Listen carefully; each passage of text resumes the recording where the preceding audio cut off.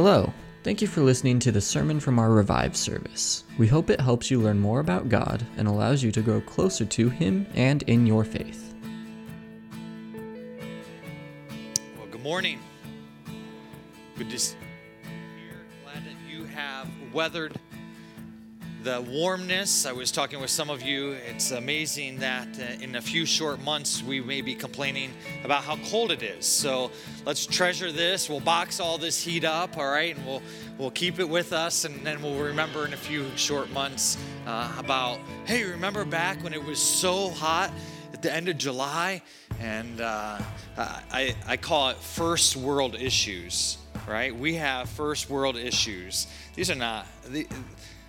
We are privileged. We are blessed. And I hope that you don't lose sight of that, that we wouldn't be people who grumble. We read of the Israelites in the Old Testament, and it seemed like every time God provided something for them, that there was some kind of grumbling that we read about. And so for me, the challenge has been, okay, how am I gonna live life without making sure that I'm grumbling about things that, in view of eternity, does it really matter?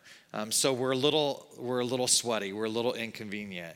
The other day, Zach and I were working on brakes, and I think I went through 5 T-shirts. It was so I just kept getting. I know it's gross, but it was hot, and so it's like, how do you work through that without letting your mind and your heart go negative and go, where you're grumbling and where your heart, you just start to get that hardness. And so we worked really hard on not allowing our hearts to do that. And so I'm if you don't know, I'm Pastor Aaron, senior pastor here at West Hill. We're really glad that you're here if you're visiting with us today. Is a joy to worship with you. And thank you, Mike and Lisa, Brent, and Charity for leading us in worship as Andrew and Susan are down at the beach and enjoying that time. Pastor David, our associate pastor, and his wife, Emily, are in Boston enjoying time there with Emily's parents and her family. So Pastor Ed and Gail are up there as well. Pastor David and Emily will be back next week. And so... You have to put up with me today. This is it. So, Mike, thank you for leading us. Appreciate that. And Brent and Charity and Lisa stepping in there. So, we're going to continue our series in the book of Jonah. So, if you have your Bibles, you want to open with me to the book of Jonah. The words will not be up on the screen. So, you'll have to open up your Bible today. All right. So, if you don't have a Bible, there's one there in front of you. Look in the Old Testament. You look at the prophets, Hosea, Joel, Amos, Obadiah, and then you come to the book of Jonah. And then after Jonah is Micah, and then Nahum, Habakkuk, and then Zephaniah. So it gives you some parameters. I know Jonah is just kind of squeezed in there. So 4 little short chapters. Last week we covered the first 2 verses of Jonah, chapter 1.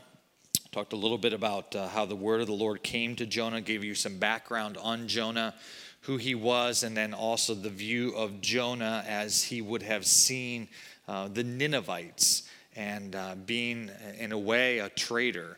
And there's 2 main books that I've been reading that have helped me through this. Tim Keller, it's called The Prodigal Prophet, and I would encourage you, if you want to pick up either one of these. Another is Anthony Carter.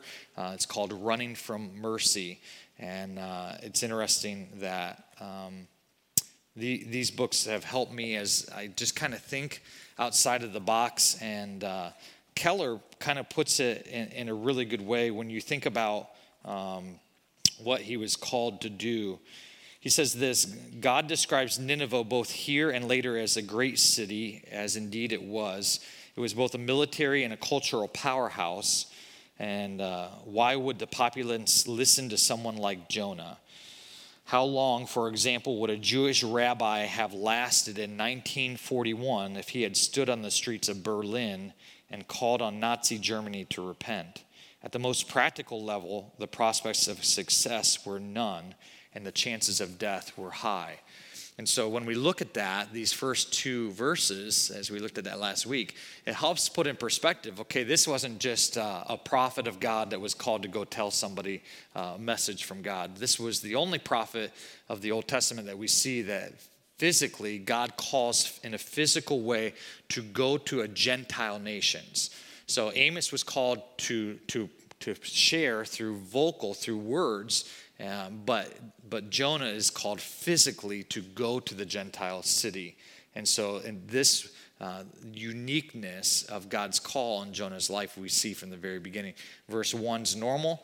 The word of the Lord came to him. Verse 2 is abnormal when you see that he is called to go to Nineveh, to arise and go to Nineveh. Let's read verses 3 through 16. I don't know if we'll get all the way through verse 16 today, but we'll at least read through it, and then we'll walk through it and try to digest what God would have for us to learn today. I'll actually just start in verse 1 so that we can be reviewed. Now the word of the Lord came to Jonah, the son of Amittai, and saying, Arise, go to Nineveh, that great city, and call out against it, for their evil has come up before me. But Jonah rose to flee to Tarshish from the presence of the Lord. He went down to Joppa and found a ship going to Tarshish. So he paid the fare and went down into it to go to them to Tarshish, away from the presence of the Lord. But the Lord hurled a great wind upon the sea, and there was a mighty tempest on the sea, so that the ship threatened to break up. Then the mariners were afraid, and each cried out to his God. And they hurled the cargo that was on the ship into the sea and to lighten it for them. But Jonah had gone down into the inner part of the ship and had lain down and was fast asleep.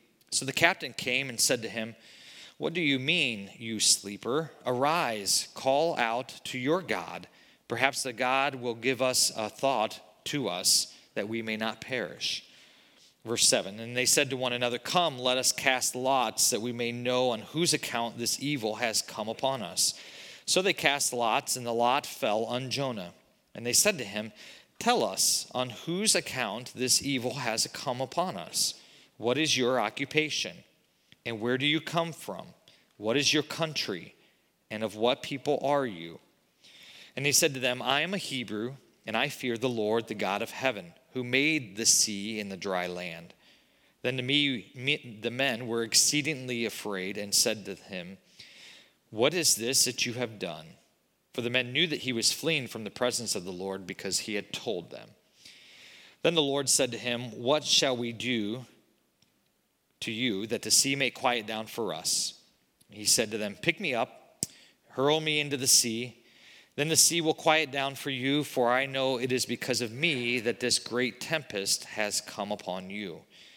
Nevertheless, the men rowed hard to get back to dry land, but they could not, for the sea grew more and more tempestuous against them. Therefore they called out to the Lord, O Lord, let us not perish for this man's life, and lay not on us innocent blood.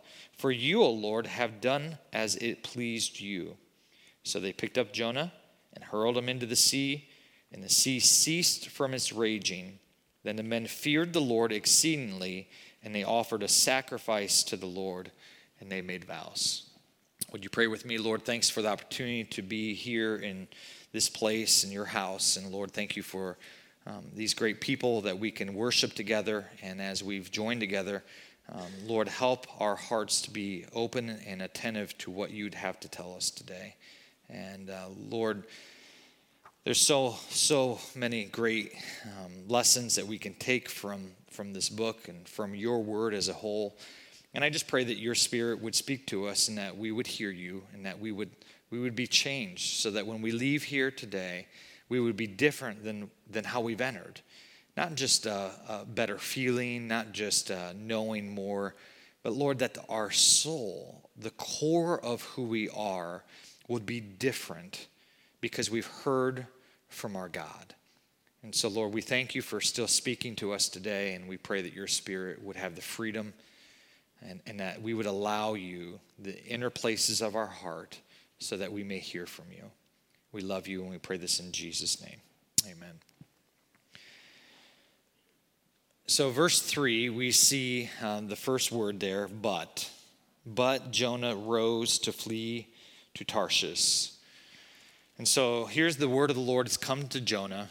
Jonah has been serving God and serving the king there of Israel. And now God has come and told him to move, to go and to tell these people to repent.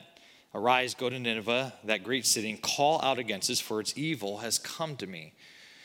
We see that God has compassion. He has compassion not only for his people, the nation of Israel here, but we see that God actually has compassion for those who are in the other parts of the world too.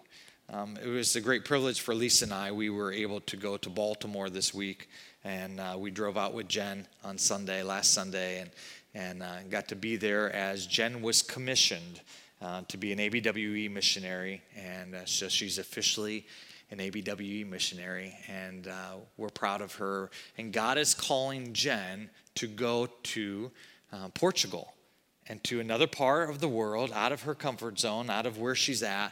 God has called her and Morgan to go and to share the gospel of Jesus Christ. God called Jonah to go and to share. And God may not call you to get up and out of your place of where you're at and living here, but God does call you from where you sit every day to go and to live and to share the gospel. And that doesn't matter what the people look like. It doesn't matter who they are. It doesn't matter what they've done, their backgrounds. I think as born-again followers of Jesus Christ, I think, I'll just talk about myself, I can be very judgmental. I come to my own conclusions about the people that I see and whether or not they're worth investing or sharing the gospel in or not. And I think we need to listen to the Spirit, and as the Spirit speaks to us, we need to go and we need to live our lives and we need to let our light shine. Jonah, as he hears the word of the Lord, thinks of this great trader city, and he says no. He says, I'm not going to go. And so it says, but Jonah rose to flee to Tarshish from the presence of the Lord. One of the things that we read throughout Scripture is that God is omnipresent, meaning God can see all. And so as we live our lives, one of the unique things that I really got out of this section was that in my sin and when I try to walk away from God and avoid what God wants from me, I'm trying to avoid his presence. Okay? I want to get away from him. And one of the things that stuck out to me is when we're trying to abandon God's call for us, when we're walking in disobedience, the last person we want to see is who? Who's the last person we want to see or hear from? It's God.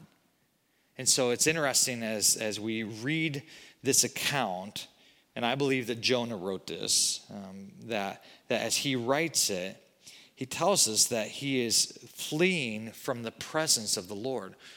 What do we read, though, in the Psalms? In Psalm 139, Psalm 139 tells us that David, as he's writing about the bigness and the awesomeness of God and the making of who he was as a human and as an individual, David says, if you go to the highest heights, God is there. If you go to the lowest depths, God is still there.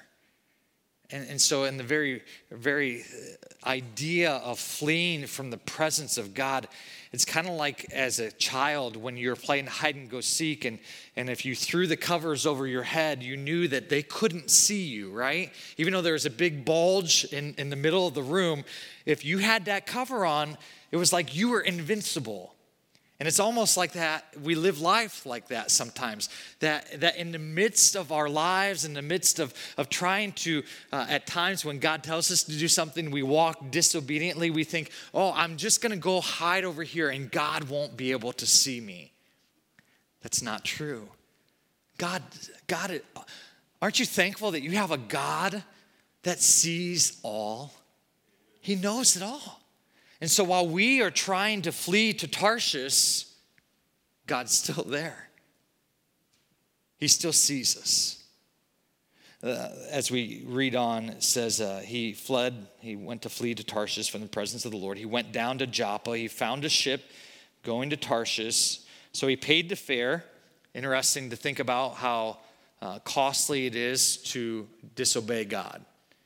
All right, just a thought there. He went down into the ship to go with them to Tarshish.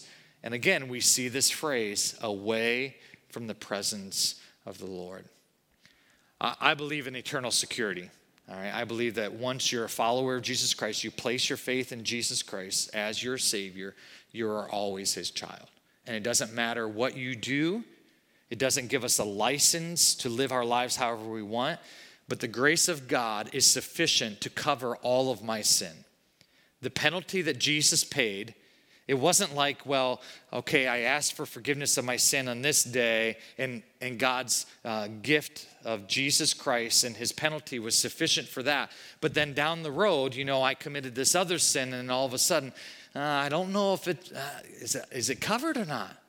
No, Jesus, his death on the cross takes away the full wrath of God upon my life. And when I trust Jesus and I ask for the forgiveness of my sin, it's the forgiveness of all my past and my present and my future. Knowing that while I'm choosing the gift of eternal life, that I am set free from that bondage of sin that's enchained us, that I still am rebellious. My heart is not perfect. It's not pure. And yet that process called sanctification, that process of becoming more like Jesus, I want to become more like Jesus because I know that's what his desire and what the best is for me. But that process is long and it's hard. And on this side of heaven, I'm going to make mistakes and I'm going to fail. And so when we look at what Jonah is experiencing, the prompting that he could flee from the presence of God, that we think for a moment in our lives that, okay, I just don't want to do what you're telling me to do, God, so I'm going to go over here and I'm going to do my thing. I think sometimes in our lives, as we walk through life, we want to do what we want to do. And ultimately, when we look and we examine our lives, we have to decide in our own minds and our hearts, does God really have my best in mind? Does God really want what's best?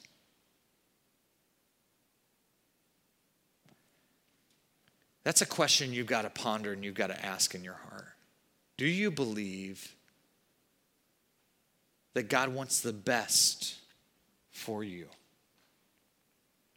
Now, we just got done studying the book of James, understanding that there are trials that come into our lives that God either allows or he brings so that we may grow in our faith and understanding of who God is, and that we can count it all joy when we fall into various trials, knowing that the testing of our faith produces endurance, hope, and hope perfection, to become more like his son Jesus. You have to decide as we live each day, is Jesus enough and does he know what's best? Jonah says this is not what's best, and that's why he runs away. All right, that's why he flees, and that's why he thinks that he can run from the presence of God. When we seek to disobey, it can be either because we just want to disobey and we don't care about living righteously, but there's another perspective too that says, from a righteous standpoint, that I don't need to do that. And so Keller in his book says this. He says, first Paul, because he's talking about Romans 1-3, as Jonah runs away from God, but if we for a moment stand back and look at the entirety of the book, Jonah will teach us that there are two different strategies for trying to escape God. And Paul outlines these in Romans 1-3. Paul speaks to those who simply reject God overtly and, quote, have become filled with every kind of wickedness, evil, greed, and depravity. That's Romans 1:29. In chapter 2, however, he talks of those who seek to follow the Bible. You rely on the law and you boast in God. You know his will and you approve of what is superior because you are instructed by the law. Romans 2:17-18. Then after looking at both pagan and immoral Gentiles and Bible-believing moral Jews, he concludes in a remarkable summation that there is no one righteous, not even one. All have turned away. Romans 3:10-12. One group is trying diligently to follow God's law, and another group ignores it. And yet Paul says both have turned away. They are both, in different ways, running from God. We all know that we can run from God by becoming immoral or irreligious. But Paul is saying it is also possible to avoid God by becoming very religious and very moral. I'm not saying that we shouldn't seek after God and morality. I'm not saying that we shouldn't look at the process of sanctification to become more like our Savior Jesus. But sometimes in the midst of our journey and our walk, we will fall in one of these two sides. We may not be outwardly stubborn and rebellious, to be irreligious and just run from God. We may in our hearts become very darkened and very cold, very bitter, and we may become extra religious. Let me tell you, the God of the Bible that I read about is not about religion, it is about a relationship. And when we start making it about a list of rules and regulations that we need to keep, ultimately it becomes something that gets in the way of our relationship with God. And so the very thing that God did was he brought his son Jesus, he sent his son Jesus to give us that relationship. And yet what we do is what we read in the New Testament of the Pharisees and the scribes that were so religious and so knowledgeable of the Old Testament, of the Jewish law. They wanted to do life right, but their rules and their laws got in the way of their relationship with God. And so let me encourage you, you may not be outwardly stubborn and rebelling against God and his word, but maybe you've placed his word above the relationship that he desires to have with you. You can be so set on the word that you lose sight that it is a relationship. Do you get it? Thank you for you three who nodded your head. When we think about disobedience, Keller says this, and if we think about Jonah's disobedience, and we're going to look in this passage here a little bit what happens, but Keller writes this: the results of Jonah's disobedience are immediate and they're dramatic. There's a mighty storm directed right at Jonah. Its suddenness and fury are something even the pagan sailors can discern as being of superior nature origin.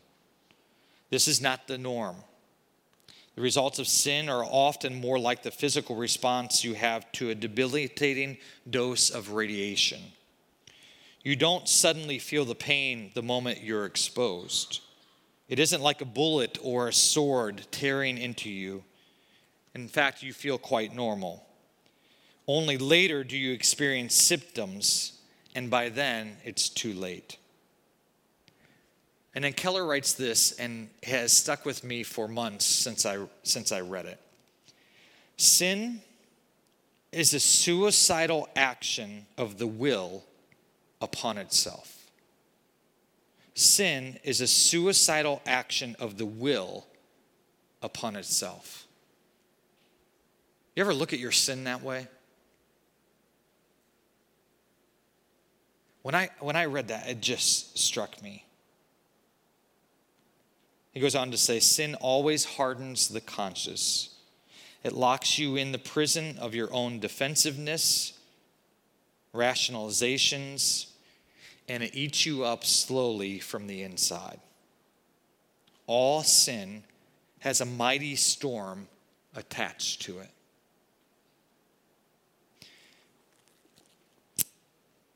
Let's continue, and then I'll give the challenge individually, personally here. Verse 4, Jonah says verse 3 that but Jonah. Verse 4 is a contrast to that, where we see now, but the Lord. So Jonah takes an action, but God's on top of it. All right? So Jonah thinks he can run away. God's right there. So here's the Lord. But the Lord hurled a great wind upon the sea. There was a mighty tempest on the sea so that the ship threatened to break up. The Lord, this phrase of hurled is what we see. It's the same term that we see of Saul when he has David playing the harp. Saul takes his spear and he hurls it to try to strike and to kill David. It is a just and fast action. So here the Lord shows us that he is all powerful, right? His omnipotence, that he is all powerful and he can control all. And so here the Lord hurled a great wind. And then verse 5, it says, then the mariners were afraid and they each cried out to his own God. These aren't guys who haven't, like me, who go out on a boat once a year and who think that they could do it. All right, these guys, this is their living. They know how the sea works and they know how to control their boat. And it's at the point where this is something abnormal. This is not a normal storm that just has arisen. There's something different here. And they become greatly afraid. One of the interesting things that I think about when I read through this is the reminder that our sin, my sin, doesn't just affect me. It has a great effect on other people. And so if you're sitting here today thinking that your sin doesn't affect anybody else, you're wrong. Your sin will affect not only you, but those around you as well.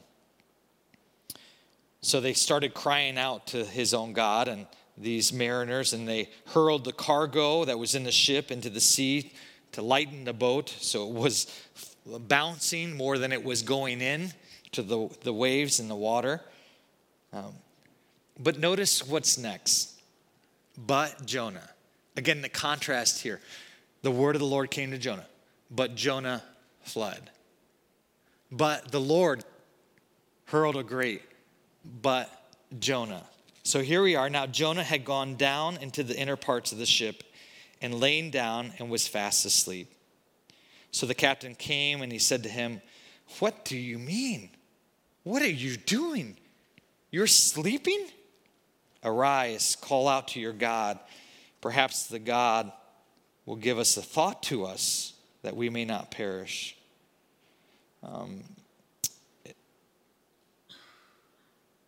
It's interesting when we think about our sin and our rebellion. Jonah's rebellion is not rooted in ignorance. His rebellion is rooted in rank disobedience. It's not necessarily where Tarshish is in our lives, it's what it represents. Tarshish represents rebellion. But then again, to think that we are never out of God's sight is scary, but it should give us comfort too. Jonah thought Tarshish would save him from God. This is from Anthony Carter. The wonderful truth is that God saved Jonah from Tarshish, and he always does. I'm sure that there were people in Tarshish who needed to hear the word of the Lord, but that is not where God sent Jonah to do. And how often do we do that in our sin? We rationalize our disobedience and our rebellion by thinking that we can make something good come of it. Jonah thought to himself, I'll just go down to Tarshish, God. You'll send somebody else to Nineveh. I'll preach in Tarshish. Well, they need to hear the word of the Lord too. Yet we need to be reminded that partial obedience is always disobedience. Jonah was fleeing from the presence of God. It wasn't just that Jonah didn't want to do what God called him to do. Jonah didn't want anything to do with God himself. And that's really the issue whenever we rebel. We rebel against God's word, but not only his word, we rebel against God himself. What's awesome is usually when we run from God, we run smack into him. Keller talks about sleep. We see here that Jonah is sleeping, and it reminds me of a time that I got to go with one of our police sergeants in the Akron Police Department. And so I went undercover with him on one night. It was one of the coolest things I've ever done in my life. I got to stake out in a car, and we high-speed chase, and we got the bad guys, and it was really cool. I'm not going to go into all that. My point is this. When we went back to the station, and they had these two guys in their rooms, and they had video on them, all right? And so I got to listen to the interrogations and all the questions and stuff. The two guys were very different in their mannerisms. One was alert, and this was probably about 2 at night, 2 in the morning, 2 a.m. And so one was alert, awake, kind of fidgety, and the other put his head down on the desk, and he was asleep. And so as the sergeant was talking to me, he said, "Oh, do you see the difference between the two?" I said, "Yeah." And he said, "That one there, we call that guilty sleep. He don't have anything to worry about. He's not worried about anything because he knows in his heart there's nothing else that he can do. He's guilty. This guy over here, he's worried, he's concerned. What did I do?" And I thought about that when we look at Jonah, all right? Jonah is running from the presence of the Almighty God, the God that he was representing to Israel. He knows about his power. He knows about his presence. It's not like this is a newfound faith that Jonah just found. He knew God. He had heard from God, and yet he goes in the midst of this great storm. Where is Jonah to be found? In the belly of this ship, sleeping. Notice the contrast of the pagans, of those who were non-God seeking. They're running around frantic. There's a contrast, as we see here throughout this book, of how God works through Jonah and Jonah's responses versus those who are not Israel or those who are Gentile nations who have not sought after God. And so we see that contrast, and it comes head to head here with Jonah and with the men who are on the ship. First, we see the captain. The captain comes and approaches him and says, "What are you doing? What do you mean that you are doing? We're throwing stuff off this ship and you're down here sleeping. We're crying out to our gods. Would you please get up and call to your God? Because maybe he'll tell us something." It wasn't that these men were not religious or didn't believe that there was a God.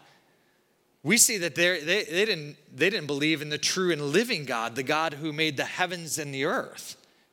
And so as Jonah, who knows and who's experienced a relationship with the true and living God, is slumbering because he's running from the presence of God, is in sharp contrast that to this captain who comes and pleads and begs them, "Will you not please ask your God to give thought to us so that we may live?"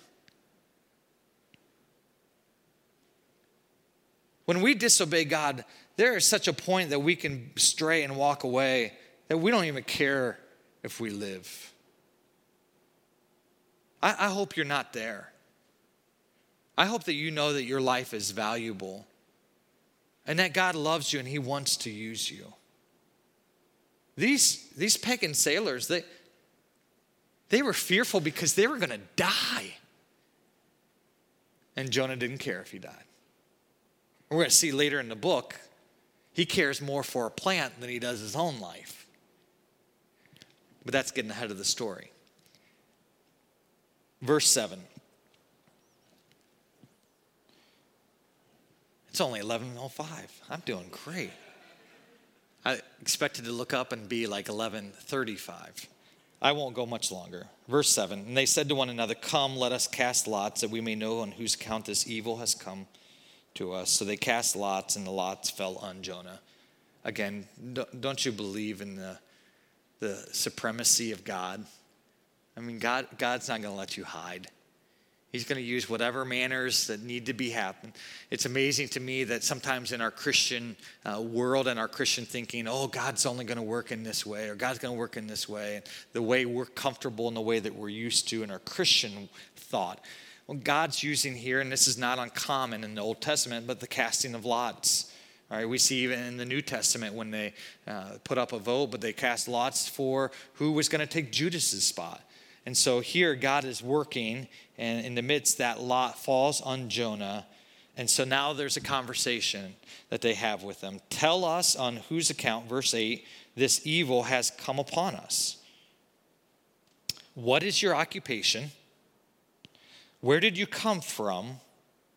What is your country? And of what people are you? Now, 3 of those are pretty similar. But they want to get to the heart of the issue. Like, what is going on in your life that we need to know about? And so he says to them, verse 9, I am a Hebrew, and I fear the Lord, the God of heaven, who made the sea and the dry land. And Jonah tells them probably a little bit more because we read in the end of this next verse that he told them about how he was fleeing from the presence of the Lord. But we see the men's reaction, these pagan sailors, as they hear that Jonah is a Hebrew and that he believes in the God of creation, the one who created the heavens and the earth, the sea and the dry ground. They don't rejoice. What's the response there? They are afraid. They were exceedingly afraid. Here's Jonah, who lacks in a belief that God can use him to change a city that is wicked. Nineveh is greatly wicked. Jonah lacks the faith to be obedient to God and to go preach the word. Here, in contrast, we see these pagan sailors who, upon the hearing that Jonah's God was the creator of the heavens and the earth, the land and the sea, become overwhelmed with fear. There's a respect, there's like, whoa, there is a true God out there. And we see by the very end of this section in verse 16, they're worshiping God. They see that he is the true God, and they make vows to follow him. And where is Jonah? Well, I'm a Hebrew, and I serve the Lord of the heavens and the earth, the sea and the dry land, and I'm running from God. I wondered if he told him where God had told him to go or not. They were exceedingly afraid, and they said to him, what is this that you have done? I think God sometimes uses our world outside of the church to call us to attention and to call us on the carpet. And I think we need to allow them to do that at times.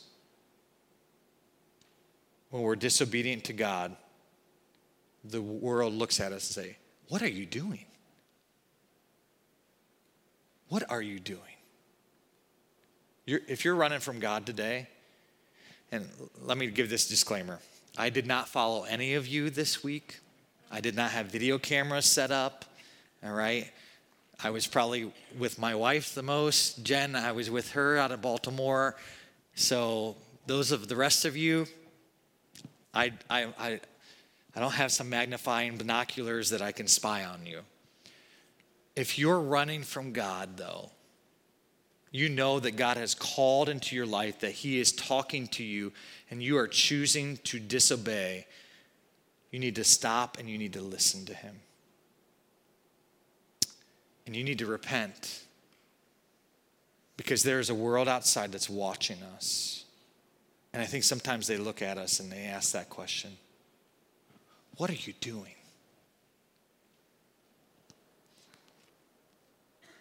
So the men knew that he was fleeing from the presence of the Lord because Jonah told him.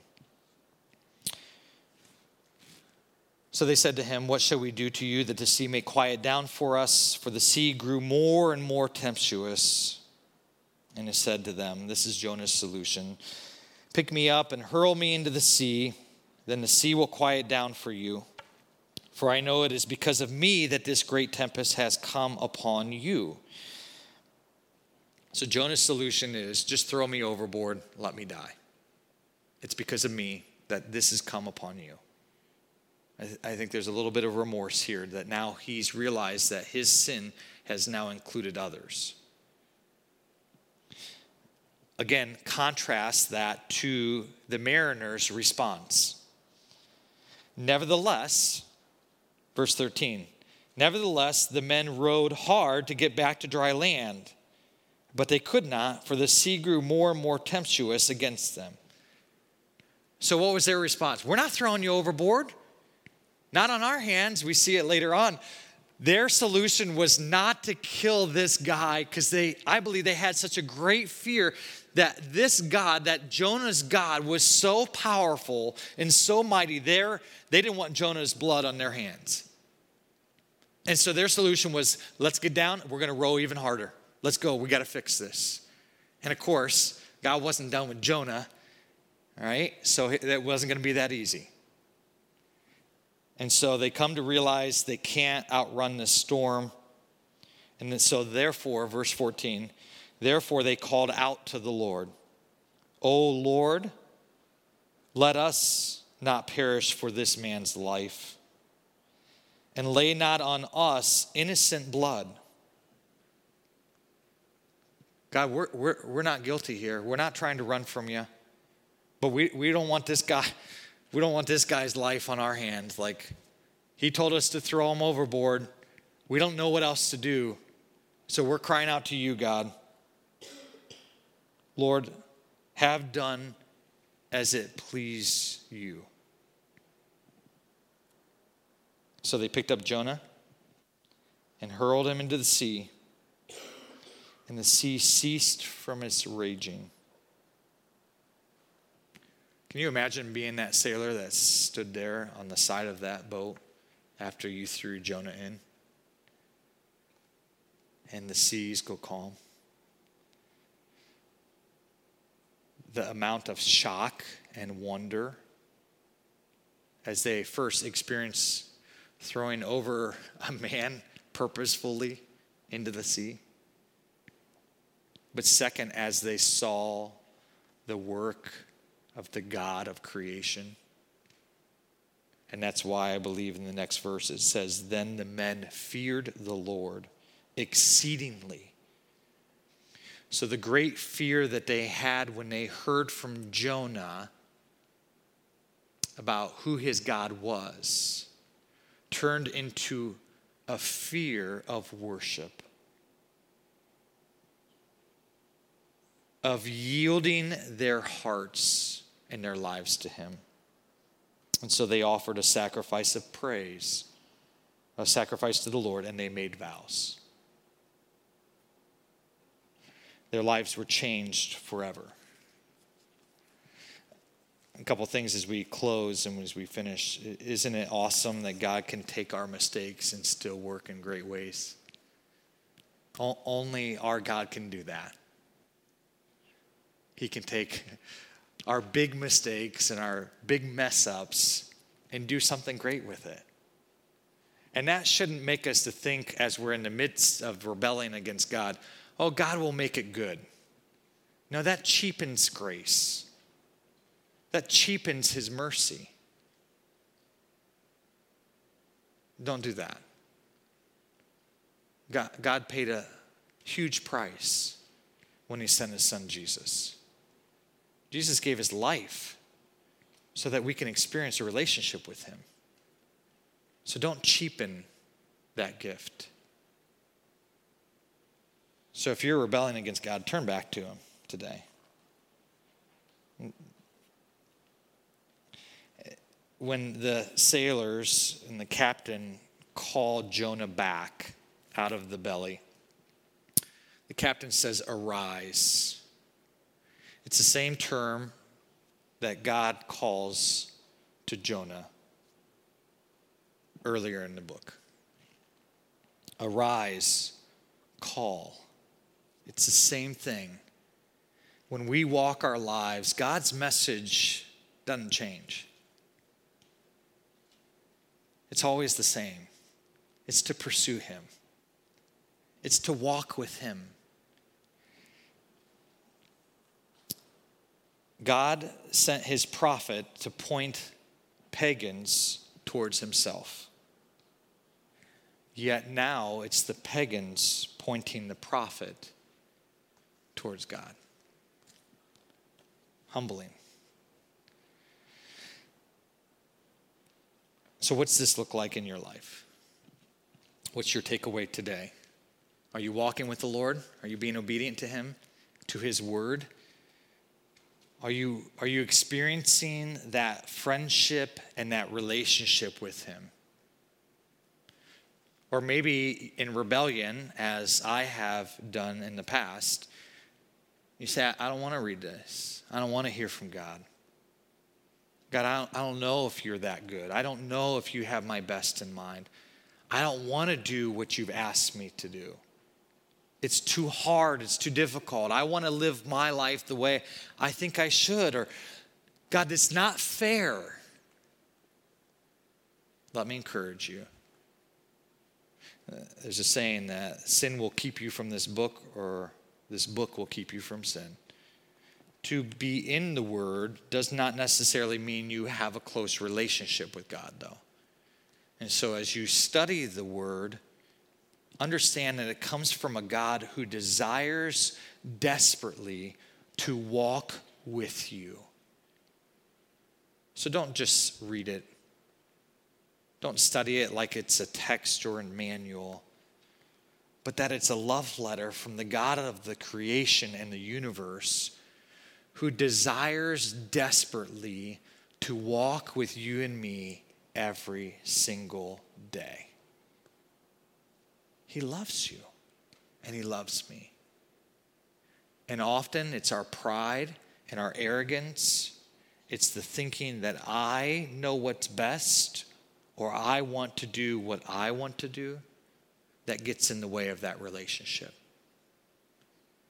So if that's you, repent today. Repent means to turn from, to do a 180. I'm headed in this direction. I realize I'm wrong, and I need to go back here. Don't play games with God. We see he is always there watching over us. We can't run from him. And we see he is all powerful, that nothing is out of his framework to be able to use to draw us back to him. Don't go too long running from him. If you know what you need to do, do it. Be obedient to the Lord.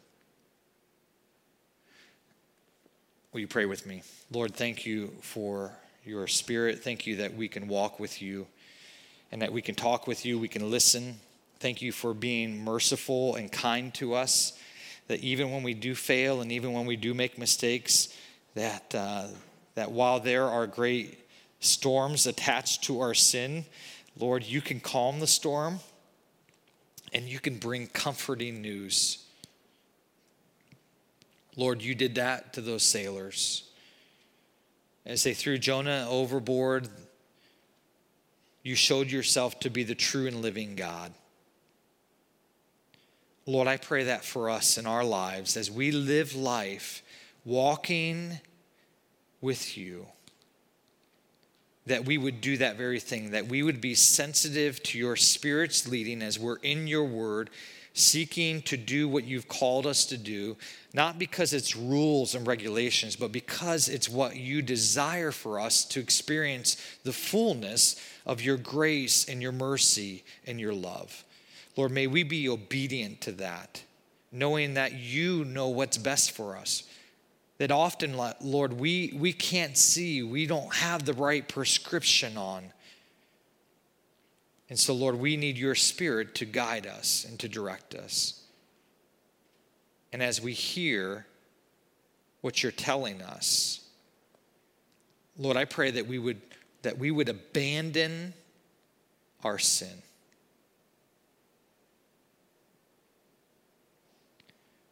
Because the thought that my sin is a suicidal attack upon my will. It's powerful, Lord. But that's what it is. It's rebellion against you. We are imperfect people seeking to worship and to honor a perfect God. And so, Lord, I pray that you would help us to do that. Help us to live that this week in our relationships, in the people that we're around, at our home, at businesses, at work, our friends, our family, strangers, Christians, non-Christians. Help us to reflect who you really are. We love you. Help us to seek you, Lord, and to know that you may be found. And it's in Jesus' name we pray. Amen.